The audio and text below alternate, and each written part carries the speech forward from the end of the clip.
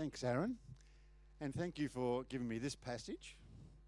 I have listened to Aaron's last 2 weeks, and I'm glad that I didn't have to deal with the difficult topics of election and predestination and the sovereignty of God and all the other. He had 9 topics that he looked at, and as I listened to them, I've gone, whew, I get the easy one. But it's a privilege to be here and share with you. As Aaron said, I'm from the Baptist Union Victoria. I work in the resource hub down in Melbourne, even though I live in Gippsland, and I'm the regional pastor for Eastern Victoria. People often ask me what a regional pastor does. I basically get paid to drink coffee with pastors. That's the way I like to describe it. It's a great job. If you want to line up for it behind me, feel free. The regional pastor for metropolitan area, if you want to move to Melbourne, has just resigned, so we're looking for someone. But I don't think you'd want to leave this wonderful place just to go down and drink coffee with pastors. I think this living in Wangaratta is a better option.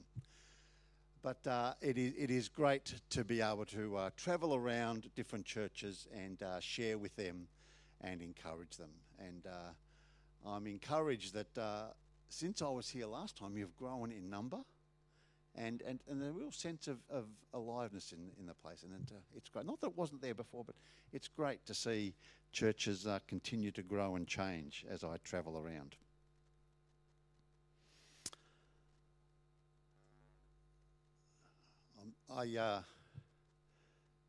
As I start the Ephesians 2, we need to think of where Ephesians 1 finished. Ephesians 1 finished talking about what Christ had done and what his achievements were. And in my version, at the start of chapter 2, it says, as for you. In the NIV, it says, as for you. We've talked about what happened at the end of chapter 1 with Jesus, but now we're talking about as for you. You fellow Christians. This is about what is happening in your world and to you and for you. It says you were dead in your transgressions. Today I come with bad news, good news, and challenging news. The bad news is where we came from was not a good place. And this whole series is talking about unity. And one of the real reasons we can be unified as Christians and as a church is the fact that we came from the same place, we stand in the same place, and we're asked to do the same things. There is no difference. You can't say, well, I came from a Christian family. I came from a wealthy family. I came from this or from that. It matters little, your background, because your background is simply you were dead in your transgressions. That's your family of history. That's your inbuilt nature. That's who you were. That's who we were. That you were dead in your transgressions and sin, in which you used to once live.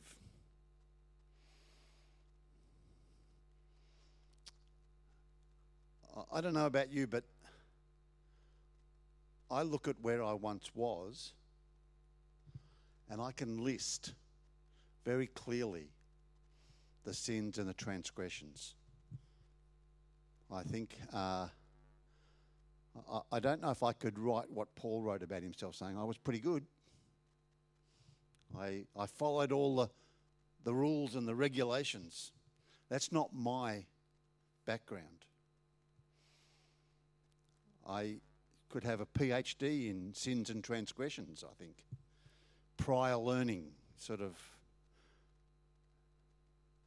But God looks at, regardless of where we came from, looks at us with the same eyes and the same attitude. but we were dead in our transgressions. It's a reflection of what Genesis 2:17 says. When God said to Adam, the day you eat of that fruit, you will surely die. Now we know Adam didn't drop dead physically, and we were always breathing, so we weren't physically dead, but spiritually we were dead in our transgressions, sinking in the quicksand, so to speak. And ever since we were born, we've struggled with that sin in our life. Romans 17, verse 14 says, we know that the law is spiritual, but I am unspiritual, sold to a slave of sin. I do not understand what I do, for what I want to do, I do not do. But what I hate, I do. It's one of the hardest passages to read. It basically says, I want to do this, but I do that. And I hate doing that, but I keep on doing it. I'd like to do good, but I can't. I just keep doing bad. And that's because of our nature. That we had no hope whatsoever from where we stood. That's the bad news. I don't want to dwell on that. We know that. People who have looked honestly into the mirror know that for a fact. So what's the good news? The good news, as Aaron was reading in the passage, is, we've lived about all of that. But in verse 4 it says, but because of his great love for us. His great love for us. I grew up thinking no one could love me. That I wasn't worthy of being loved. That no one would accept me for who I am or what I could do. I grew up believing that. And in a sense, continue to struggle with that throughout my adult life. I've been a senior pastor. I've been on stage. I've preached. I've been over to the Philippines and I've preached to 60 to 80 pastors and taught them regularly and travelled around there and done all sorts of amazing things and had pats on back, but still struggle with, am I good enough? But this passage says, you came from a place of sin, but because of God's great love for me. If God can love me, and he knows me the best. Like my wife loves me, which is another amazing story. But God, who knit me together, who knows everything about me, my innermost thoughts and desires, and looks at me and says, I have great love for you. That's good news. That is amazing news. That is too good to be true news. That is news that we want to go, where's the fine print? Where's the clause? Where's the bit that sort of gives him an out? And there's nothing. It's unconditional love.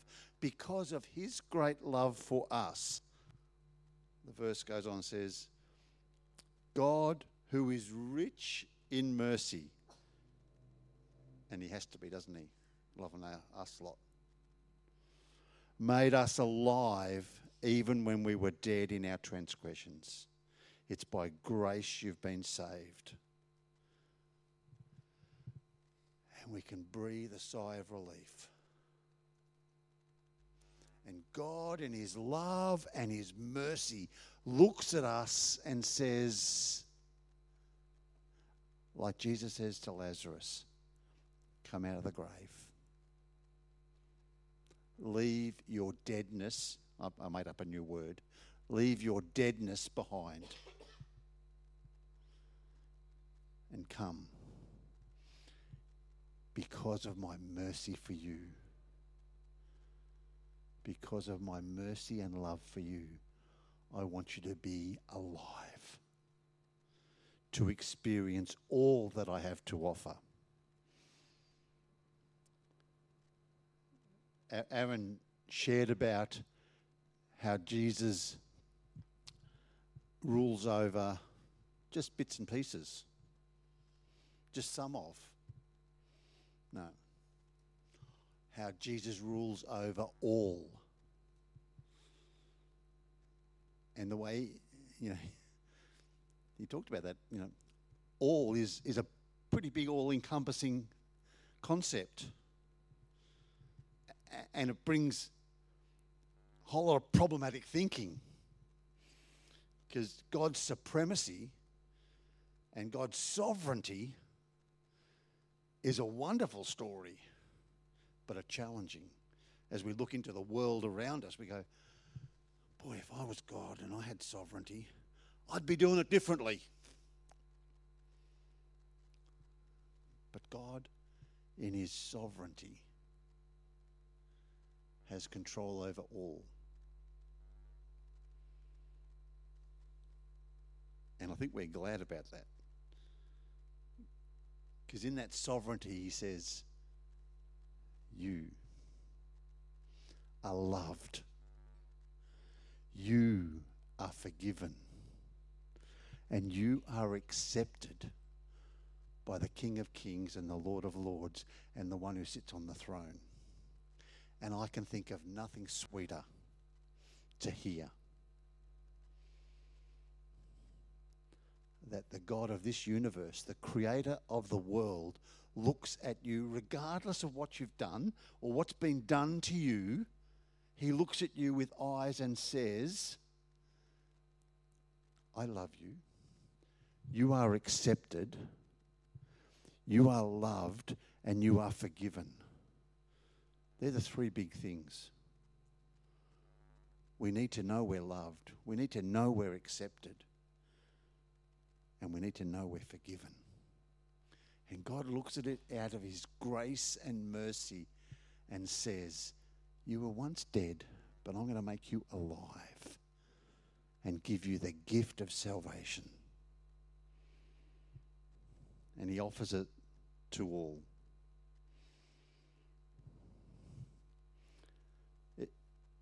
It's a challenge, though.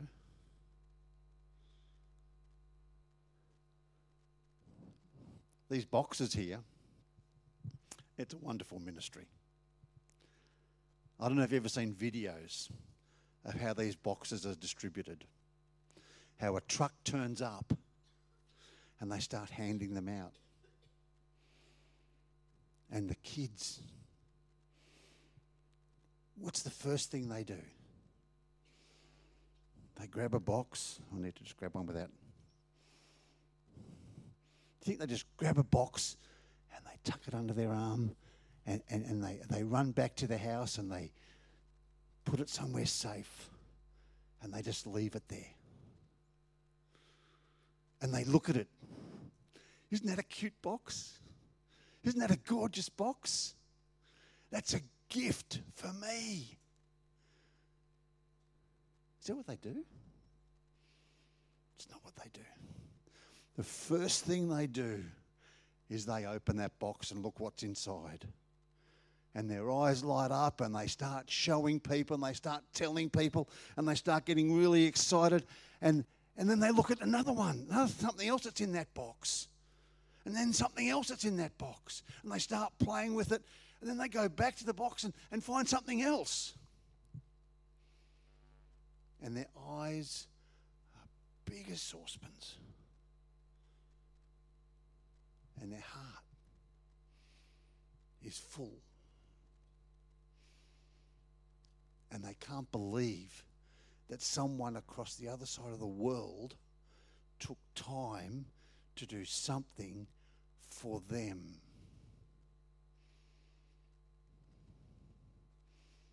Can you see a bit of a parallel to what God has done for us? That God, before the beginning of time, knew you and packed the box just for you, just for me. And once we were dead in our transgressions, he came to us and says, here's your box. Here's a box I prepared for you.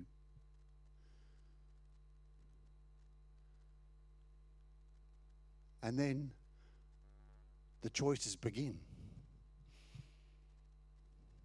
No thanks. Who are you to give me a gift? I don't want a gift. I don't want it. But most of us here, probably all of us, but most of us here have at least taken that box and said, thank you for the gift of grace, of forgiveness, of mercy.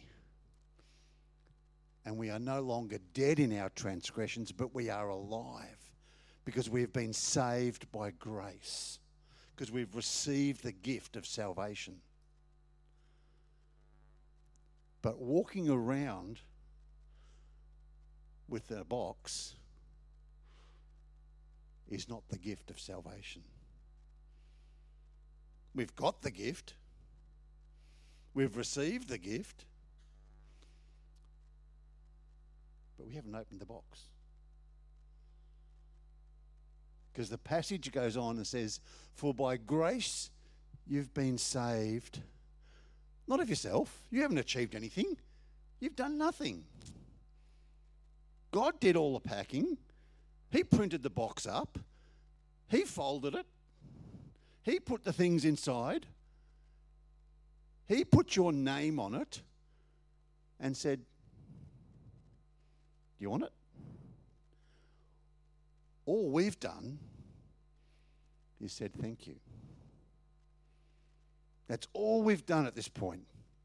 And we have a box of salvation. And we are no longer dead in our transgressions. That's the good news.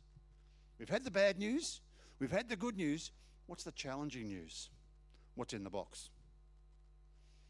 That's the challenging news.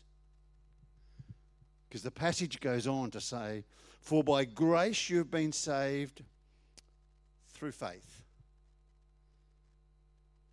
It's a faith step. We pray a prayer.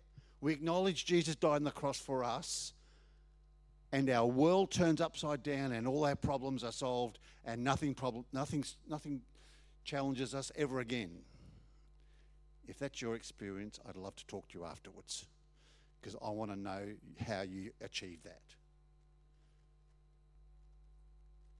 We pray a prayer and we accept Jesus as our Lord and Saviour and we acknowledge that his death on the cross was for me and my forgiveness, and we are made alive in Christ. And physically nothing changes. And the world around us is still problematic. And there's still people who look at us and say, well, you're nothing special. But God looks at us and says, you're forgiven, you're accepted, and you're loved.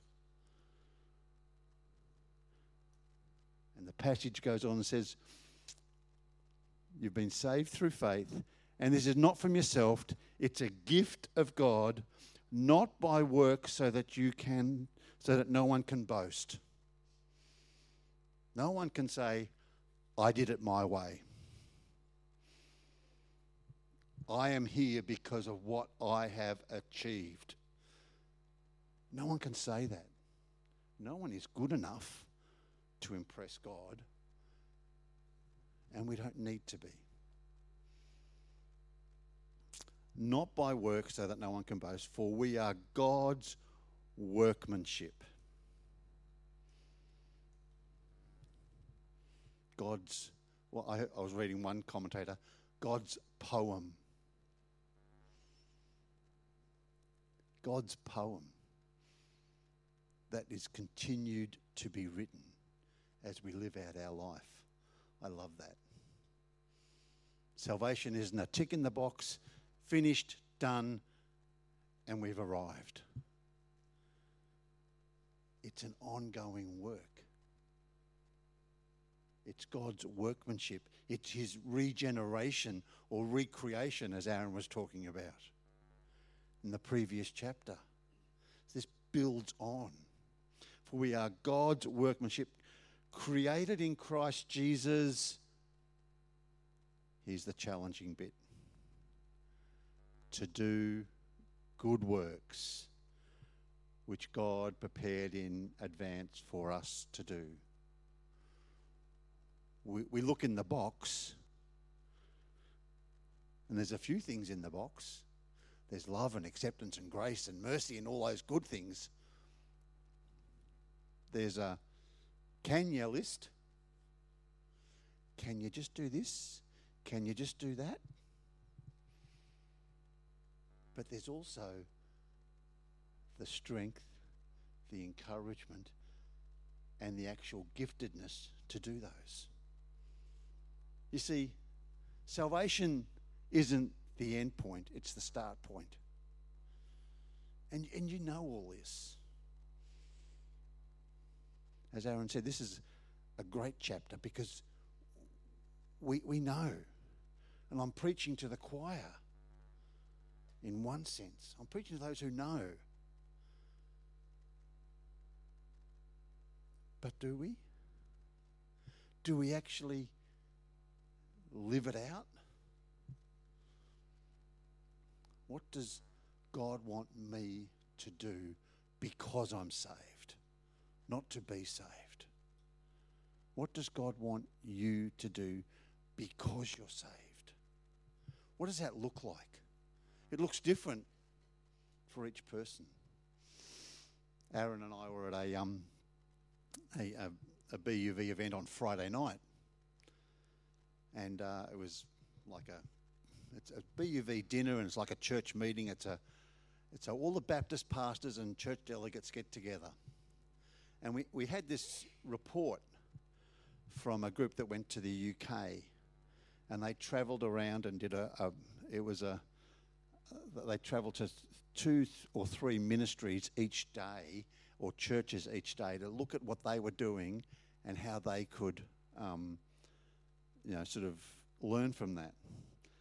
And one of the Baptist pastors there was asked, what was something that meant something to him, and he said it was people who'd been living out Philemon 6. And I went up to him afterwards because I didn't hear the reference. And when he read it, I've been travelling in this Christian journey for a while, and I should have known this. I should have recognised this. I sort of was aware of this truth, but I don't think it hit me as solely as this verse said. And I started trying to find that verse in the rest of the dinner, and I couldn't. I thought he said Romans. I'm going, Romans 6 what? And I read Romans 6. I said, that's nothing like it. And I thought, no, I don't know. So I went up to him afterwards. I said, Nathan, what was that verse? He said, Philemon 6. I said, So I read it. I pray that you may be active in sharing your faith, so that you... How would you finish that sentence? How would you finish that sentence?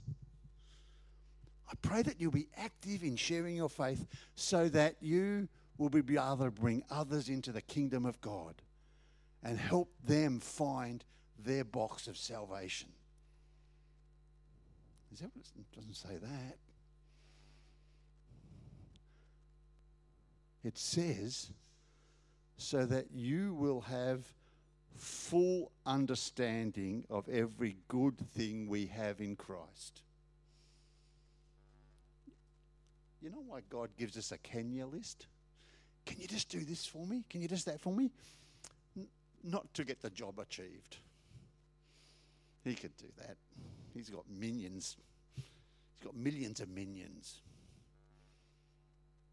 He doesn't need us to do anything. But what that does is it helps us to walk by faith and learn from him. First time I went to the Philippines and they asked me to preach for a week to 80 pastors and teach them stuff. I thought, what have I got to teach? Just because I'm a white guy that's been through theological college, does that mean I'm any better than them? And I thought, what do you want me to teach? And they gave me 2 topics. I can't remember what the first one was, and that's the one I taught on. But the second one was music, and I've gone, you've definitely got the wrong person here. I know nothing about music. I love music, can't sing a tune, and I can't play an instrument. So I brought somebody else along to do the music. But they gave me these topics. Every year they'd give me topics. And I'm no expert in them. I've got a bachelor degree of something that teaches me something about something. But every year God is faithful to use me. And every year I learn more about myself and more about God and his goodness to me as I do and live out my salvation. I understand the fullness of what God has offered me. For by grace we've been saved to do good works. My paraphrase, for our betterment. Not for those who we're doing them to, but for our betterment. Because we're living out our salvation, as it says in the scriptures, with fear and trepidation. Because we're going, can I do this? Can I really do this? Of course you can. Some of you may say, when I'm good enough, I'll do it. When I've grown enough in my salvation, I'll do it. This is a work in I hate when God sort of, like Aaron gives me a passage a couple of weeks ago, and God starts stirring up stuff in you to prepare, and you haven't had enough time to sort of work it through in your head, and God's given you this thought, and you go, and I'm a big believer, I just throw it out there and I go, this is a work in progress in my head, okay? So theologically, it's still a work in progress. I'm just sharing with you. This is what a thought came to me. We were dead in our transgressions, made alive in Christ.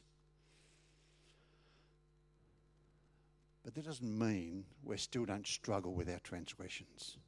I'm now alive in my transgressions. It's not my nature to be sinful anymore. But I'm still with Paul.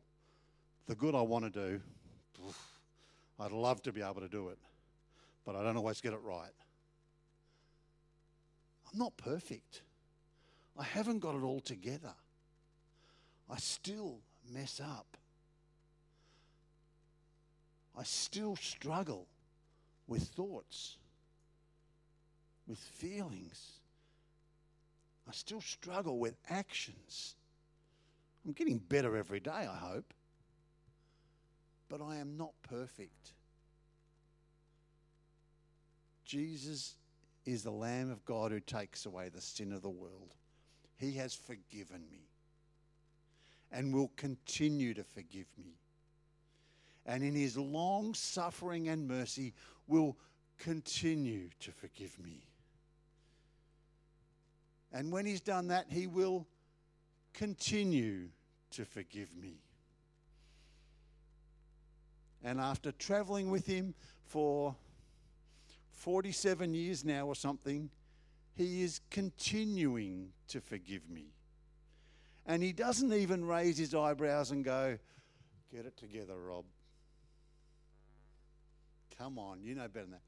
He looks at me with love and acceptance and says, "I forgive you. I love you.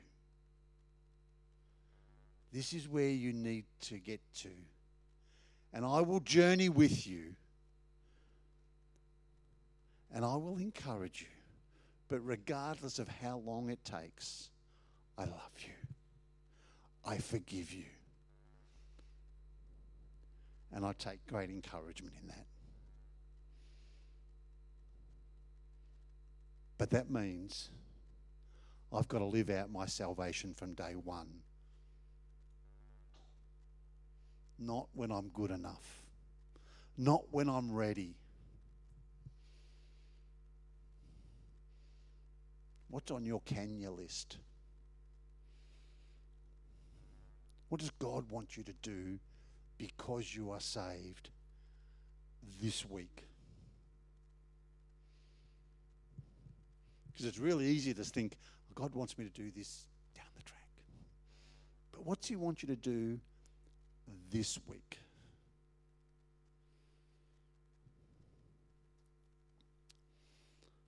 You must say, "I don't know."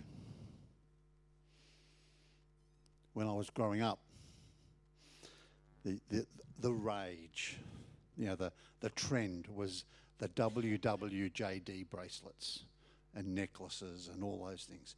What would Jesus do? Great. They were great things. It was interesting. Side note, little of a red herring, rabbit hole to go down. They were the most stolen things from Christian bookshops. What would Jesus do? Steal this. Anyway, we won't go there. A great question. What would Jesus do? But I think I've got a better one.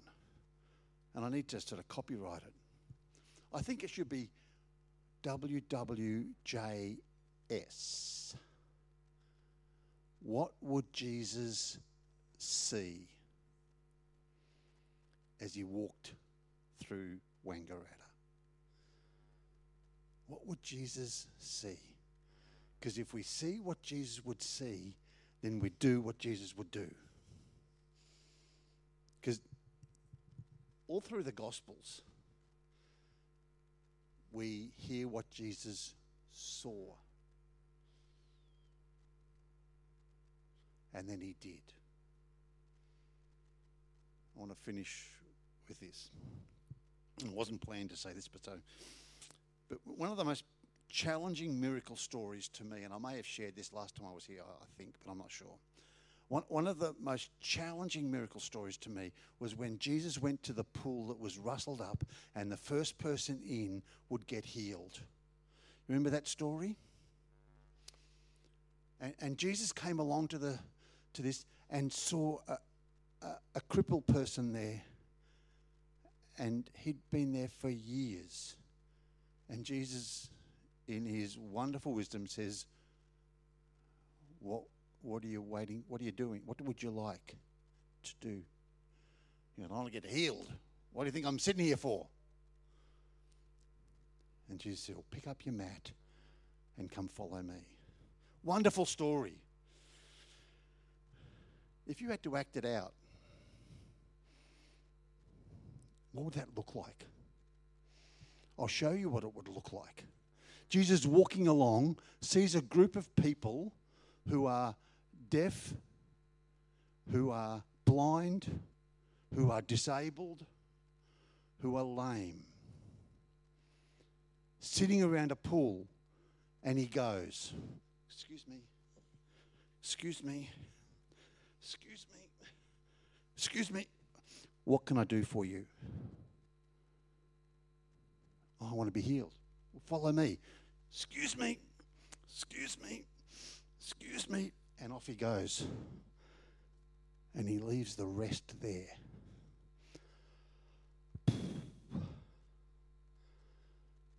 Because that's what the story says. He didn't heal everybody, he healed one. Jesus was walking along and he saw one.